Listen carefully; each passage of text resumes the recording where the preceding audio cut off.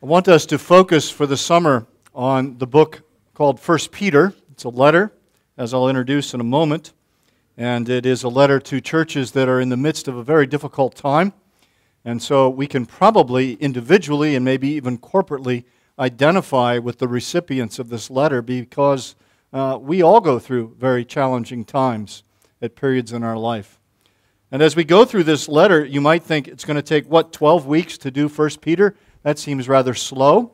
That's not, because as you will find, I hope, that it is so rich and so wonderfully packed, not only with doctrinal truth and practical truth, but just a wonderful God-honoring worship. And I encourage you, as we begin this process today to work through 1 Peter, this week, if you have opportunity, read through it. Read it aloud. Catch the richness of the language, and remember who wrote it. A fisherman. A common fisherman, not a well-educated man, but who was so captured by the gospel and captured by Christ that he is lifted up into the heavenlies and can praise God with this wonderful letter that we'll be examining together this week. So let's pray before I read the word, and then I'll ask you to stand for the reading of God's word. Let's pray. Father, we are grateful. We are grateful for the opportunity to come apart to a place of beauty, to a place of sweet fellowship, not only with our brothers and sisters, but also with you, O Lord. We know you're here. We know the movement of your Spirit. And we pray, Father, that with all the possible distractions that surround us in this outdoor setting, that we would be able to focus our minds, our hearts upon you, upon your word, and thank you for it. We pray, Father, you'd bless us in this time, that we would be encouraged to walk more faithfully with you, to understand your faithfulness to us. And leaving this place, Lord, we would know once again the sweet joy of walking with Christ. And we ask it all in Jesus' name. Amen. If you will now stand, we'll look at 1 Peter chapter 1. And we're looking at the first 12 verses. Next Sunday, we'll look at the same section, the latter half. This morning, we're looking primarily at the beginning verses. Hear the word of our God. Peter, an apostle of Jesus Christ, to those who are elect exiles of the dispersion in Pontus, Galatia, Cappadocia, Asia, and Bithynia, according to the foreknowledge of God the Father, in the sanctification of the Spirit, for obedience to Jesus Christ, and for sprinkling with His blood. May grace and peace be multiplied to you. Blessed be the God and Father of our Lord Jesus Christ. According to His great mercy, He has caused us to be born again to a living hope through the resurrection of Jesus Christ from the dead, to an inheritance that is imperishable, undefiled, and unfading, kept in heaven for you, who by God's power are being guarded through faith for a salvation ready to be revealed in the last time. In this you rejoice, though now for a little while, if necessary, you have been grieved by various trials, so that the tested genuineness of your faith, more precious than gold that perishes, though it is tested by fire, may be found to result in praise and glory and honor at the revelation of Jesus Christ. Though you have not seen Him, you love Him. Though you do not now see Him, you believe in Him and rejoice with joy that is inexpressible and filled with glory, obtaining the outcome of your faith, the salvation of your souls. Concerning this salvation, the prophets who prophesied about the grace that was to be yours searched and inquired carefully, inquiring what person or time the Spirit of Christ in them was indicating when He predicted the sufferings of Christ and the subsequent glories. It was revealed to them that they were not serving themselves but you in the things that have now been announced to you through those who preach the good news to you by the Holy Spirit sent from heaven, things into which angels long to look. You may be seated.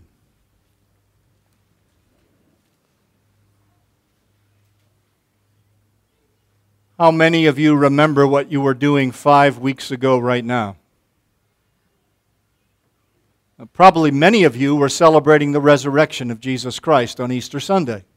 It's only been 5 weeks, and here we are at the precipice of summer, and that seems perhaps so long ago. But let me ask you this. Are you still as joyful about the resurrection today as you were on Easter Sunday? Of course, it's possible that you weren't that joyful then. It's possible that you haven't really understood the importance and the key that the resurrection is to the Christian life. And it's possible that you don't base the hope of life here and after grounded in the resurrection of Jesus Christ. It's possible for an unbeliever, of course, but it's even possible for a believer not to have their hope grounded in the resurrection of Jesus. But that's the point that we need to see this morning.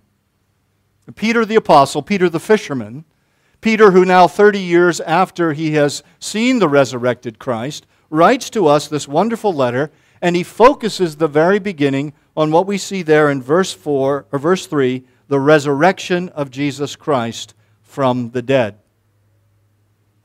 Now think back 30 years prior to the writing of this letter.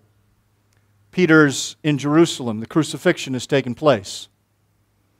The word comes to the gathered disciples from Mary that the tomb is empty. Remember, 5 weeks ago? And in John chapter 20, it tells us that John, the apostle, and Peter go to the tomb, and John goes in, and Peter stands outside. Then they go in, and what do they see? They see that the tomb is empty. And perhaps you've seen depictions of the tomb and what it would have been cut in the rock, a doorway, a small little room the size of a large closet, a bench there on which you would lay the body. And what they see in there are the grave cloths, the shroud, the linen shroud that wrapped Jesus' body, now blood-stained, laying there on the bench with the head napkin covering off to the side. But no Jesus. No Jesus. And the text specifically tells us this. It says that they did not understand that Jesus Christ must rise from the dead. And yet 30 years later, Peter can say, all of our hope is grounded in this, the resurrection of Jesus Christ from the dead. How did he get there? And what are the truths that Peter wants us to know today that help us to understand why he can say that? The same man who didn't understand now understands oh so wonderfully well. So look with me at these verses then, and let's see what Peter has for us this morning. We're focusing primarily on verse 3 and 4 because they're so rich. So rich. What Peter is saying, summarized in this way, the Christian's hope of eternal inheritance is grounded in the resurrection of Jesus Christ from the dead. The Christian's hope of an eternal inheritance is grounded in, founded in, built upon the resurrection of Jesus Christ from the dead. And what Peter does is he gives us 7 key points here, answers to questions that someone might ask. And so we're going to ask them. So this is a 7-point sermon. Now that's way more than I usually do and way more than you're probably used to. And if it doesn't work, next week's sermon will have no point at all. So let's look at the questions. We're going to ask the questions. Peter's going to give us the answers. Here's the first question. What is it that Peter is saying Christians have? And the answer's there in verse 3, new life in Christ. We are born again to a living hope. Some translations say he has begotten us again. The technical term is you have been regenerated by the Spirit of the living God. And why is that necessary? Because you're dead. You and I are spiritually dead. No one is righteous. No, not one. The state of all humanity since the fall into sin of Adam and Eve has been spiritual deadness. I'm not talking when you get up in the morning and you're just sort of feeling spiritually dead a little bit. You're not very alive in Christ. I'm talking about spiritual deadness to such an extent that you cannot even come to Christ. And what Peter tells us here is that the necessity is that we have been born again to a living hope because that's exactly what we need. Because if not, that spiritual deadness will lead to a physical deadness, which will lead to an eternal deadness. So the first question is, what do Christians have? The answer is new life in Christ Jesus. You and I need to be remade. Do you know that? The phrase from John chapter 3, you must be born again, that's on the lips of the Lord, not Peter. The Lord himself says it to Nicodemus, you must be born again. Hopefully you know that. But if you're here and you've not heard this phrase before, or this concept, know this to be true. It's the absolute foundation of what it means to become a Christian. God, His Holy Spirit, must come and bring you from spiritual death to spiritual life. That's Peter's first point. You must be born again. Now, perhaps a corollary question is, how do you know if it's happened? Well, do you have any spiritual life in you? Do you have any sense that God, by His Spirit, has brought you from death to life, and that you are alive in Christ, and that you know and you can read the Scriptures, and you understand things you had never seen before, and there's a spiritual conversation you can have with other people, and there's a growing sense of your union with Christ, and your faith is maturing. That's what's going to happen subsequent to the initial, you must be born again. Peter's point is, what do you have if you're in Christ? You've been born again. And that should be something that we give thanks for. But we have 7 questions. Let's move on. What's the second question? The second question we're going to ask of the text is, because of this regeneration, we have new life, but what's the cause of that regeneration?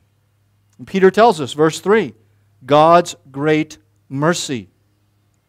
Another translation says His abundant mercy. Now, sometimes we confuse grace and mercy. They're brother and sister of ideas. What's mercy? Mercy is to your misery. Grace is to your guilt. You're guilty, you don't deserve it. You're miserable because of sin.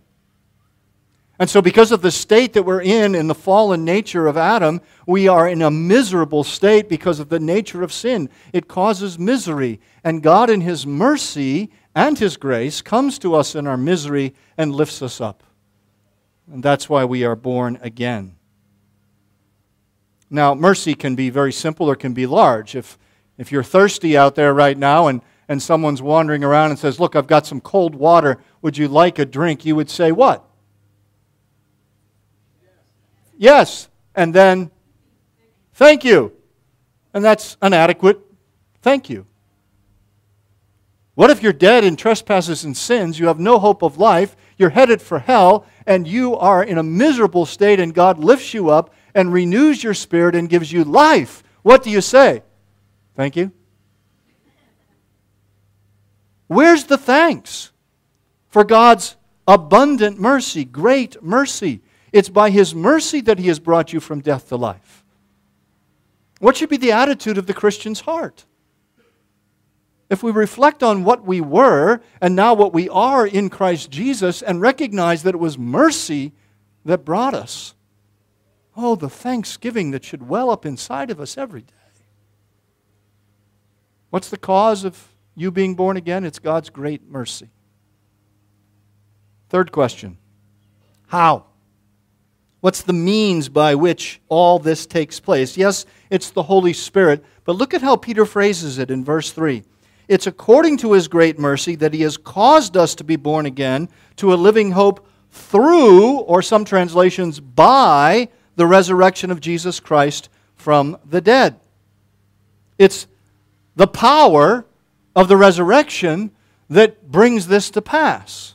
It's the motivating force. It's the resurrection. And if you notice the way Peter structures this verse, it is everything leading to the resurrection. You're born again to a living hope through the resurrection. And then as he moves on, it is the resurrection that leads to an inheritance which is imperishable, undefiled, unfading, kept in heaven for you, etc. So if you're on the teeter-totter of life, the fulcrum point upon which everything hinges or turns is the resurrection of Jesus Christ from the dead. That's the point. And why is that so vital? We celebrate the cross. We have crosses in our churches. We wear crosses. We look to the cross. We've sung about the cross today. The cross, absolutely vital. But Easter Sunday is about the resurrection.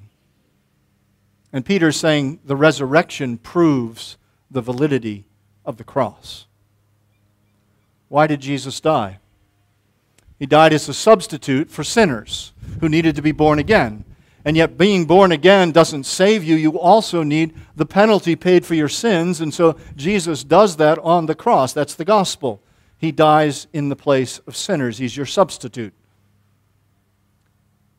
And to prove that that was acceptable for the Father, though He dies, the wages of sin are death, He then again lives on Resurrection Sunday, because the Father accepts the perfect sacrifice of the Son for the sins of His people. If the wages of sin are death and Jesus dies for sinners, we would expect Him to stay dead, but God raises Him from the dead, saying, that penalty has been paid for all of my people once and for all, one sacrifice perfectly done in my Son. Now He has new life. So not only are sins atoned for, not only is their penalty paid, but sin and death are defeated. That's what the resurrection tells us. And so the resurrection is the guarantee that all of the work of Christ up to that point and following after are acceptable to the Father. It's through the resurrection. And so Paul says it this way in Romans 8. He, God, who raised Jesus Christ from the dead, will also give life to you in your mortal bodies through His Spirit who dwells within you. You see, the resurrection of Jesus Christ from the dead is not just good news for Jesus. It's good news for all those who are in Christ, all those who have been born again through the work of Christ. And so the resurrection is the ground, the foundation of your hope of resurrection, of your hope that Jesus' sacrifice for your sins was acceptable to the Father. There's the key point. Do you recognize that? Do you love that truth? Fourth question and answer. What, therefore, should the resurrection produce in the Christian believer? If that's really true, what we've said about the resurrection, what does it cause in you to develop? Well, a living hope, verse 3. Now, hope is an interesting word. You might hope that this sermon will soon be over. You might hope that this afternoon it's not going to be as hot as it was yesterday. You might hope in all kinds of things. Some of them may come true. Some of them may be a vain hope. Sometimes we hope in things that have no validity whatsoever. What's the ground of our hope here? The resurrection of Jesus Christ. Is it a true fact? Attested by 500 people. The apostles died for it. Some will deny it, but it's absolutely certain. He rose from the dead.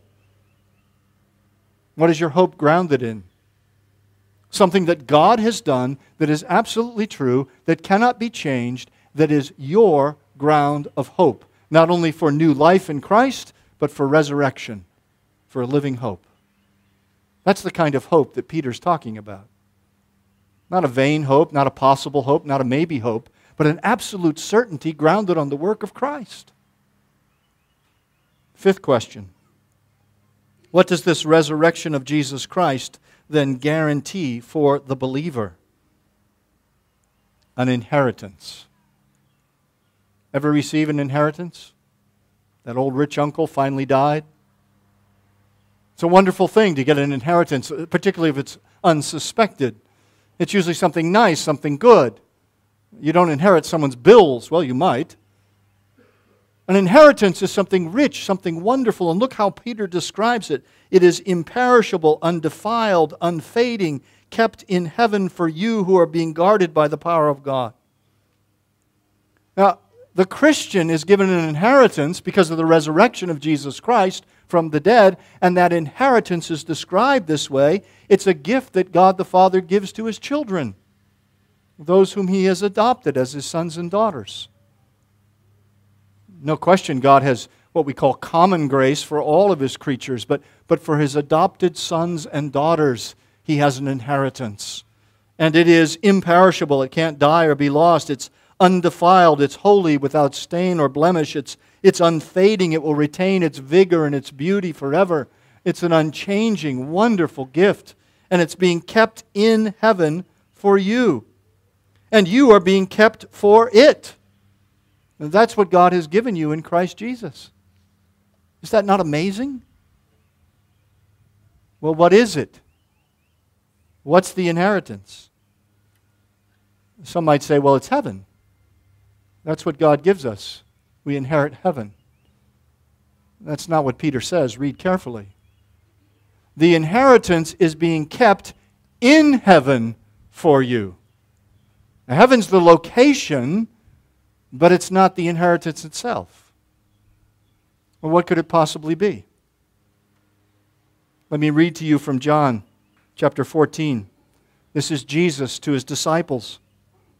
He says, "In my Father's house there are many mansions or rooms. If it were not so, I would have told you. And I go there to prepare a place for you. And if I go and prepare a place for you, I will come again and receive you to myself, that where I am, there you may be also." What's the inheritance there in heaven? It's Jesus. It's your salvation, which begins with being born again and gives you faith and repentance, and you are adopted and you are given the wonderful gift of justified righteousness, and you are being sanctified, and you will die and you will rise again and go to glory. So what? So you can be in heaven? Yes, but no. So you can be in heaven with Jesus. That's the inheritance. It's no good if He's not there. The inheritance is Jesus Himself. The eternal presence of God. This is the reversal of what happened in the garden. Adam and Eve in the presence of God, lost, now restored. And so what should be the response of Christians to this? What's the Christian's biblical response to such a truth? Well, Peter tells us many things. He says, we bless the Father of the Lord Jesus Christ, verse 3. We rejoice, verse 6, with inexpressible, filled with glory, joy, verse 8. We love Him, verse 8. We believe in Him, verse 8. Why? Verse 9, you're obtaining the salvation of your souls. But salvation is just not about you getting salvation. You are being saved for Jesus, that you might be in relationship with Him, which drives us to our very last point. What's the ultimate goal? It's verse 7. The praise, the glory, and honor at the revelation or coming of Jesus Christ. The reason that God has done all of this, and the reason that you've been born again, and everything that follows subsequent to that, the reason you're here now and part of a church, the reason you're growing and maturing in the faith, is that Jesus Christ would receive praise, glory, and honor when He comes again. By you and by me, and even by the fallen world who recognizes how blind they were. And Peter starts his letter with these wonderful truths. You can unpack each one of those much more fully. But remember why He saved you. It's good for you. It's glorious for Him. Because it shows the power of a loving God who, having looked upon His desperate fallen world, knowing full well what would occur, engineered, developed, planned, decreed that His people would be saved through the resurrection of Jesus Christ from the dead. And the hope that you have of being with Him for all eternity, the hope that you have of being sanctified in this life, the hope that you have when you get up tomorrow morning and suffering and difficulties are yours, is that everything that has been planned for you by a loving God is coming to pass and will be completed. And the stamp that says this is sealed, this is certain, is that Jesus rose from the dead. We celebrate Easter Sunday once a year. But the reason we don't worship on Saturdays is because Sunday is the Lord's Day, and the Lord's Day is the day He rose from the dead, and every Sunday is a celebration of the resurrection of Jesus. It confirms the cross. It confirms the plan of God. It confirms your salvation. It confirms all that you hope and dream that is yours in Christ Jesus. Do you know that? Do you love it? And do you love the Jesus who made it possible? We've asked 7 questions of this text. We've looked at it in various ways, how Peter answers it. Let me ask you some questions now to help you take this home. Do you remember the story in Matthew 7, I believe it is? Christ is telling a parable about 2 men who are building houses, and one builds on a rock, good foundation, the other builds on sand. The storms come, a parable of the storms of life, and the one that builds on the rock, of course, stands, and the one that builds on sand, the house collapses. It's a wonderful little parable. Even a child can understand it. Build on the rock, which is Jesus Christ. Well, what's the ground, the foundation of your hope in your life? What are you building on? Is it shifting sand? Your own ideas, your own dreams, your own hopes that are maybe grounded on something solid, but maybe not? What are your plans for your life? What's the foundation of them? What are your hopes for your children? Jesus Christ is the rock of the parable. Jesus Christ is the rock of 1 Peter. Jesus Christ is the rock of the world. And your hope needs to be built on nothing less than Jesus' blood and His righteousness. On Christ, the solid rock, we stand. All other ground, shifting sand. Peter's writing this letter to some people that are in some very difficult times. He's asking them to consider where their hope is seated, grounded, founded. And he's reminding them of what Christ has accomplished on their behalf. If all this is news to you and this is sort of a vague idea you've not heard before, then you need to talk to one of the leaders of the church here and find out what the gospel is and find out what it means to be grounded in Christ. And you need to repent of sins and trust that Christ is your substitute, that He's died in your place, and come to Him and be joined with Him. But if you've been walking with Christ for a long time and you've forgotten the foundation, read 1 Peter chapter 1, verses 1 through 12 again and again. And remember and ask the questions and hear Peter's answers that Christ is your rock and you have no other hope. But what a hope! What a hope! The eternal Son of God came to save you from sin and death out of His great mercy. He's done everything for you and to you that you need. And He's given you the assurance that it's absolutely true by rising from the dead. Don't put your hope anywhere else. Trust Christ. He'll never, ever fail you. Let's pray. Our gracious Father, we thank You for Peter's reminder of these truths. Lord, as we go through this letter, may we ourselves in troubled times and in difficult places remember the promises that You have made. And may we find our only hope in Jesus Christ. And we ask it in His precious name. Amen.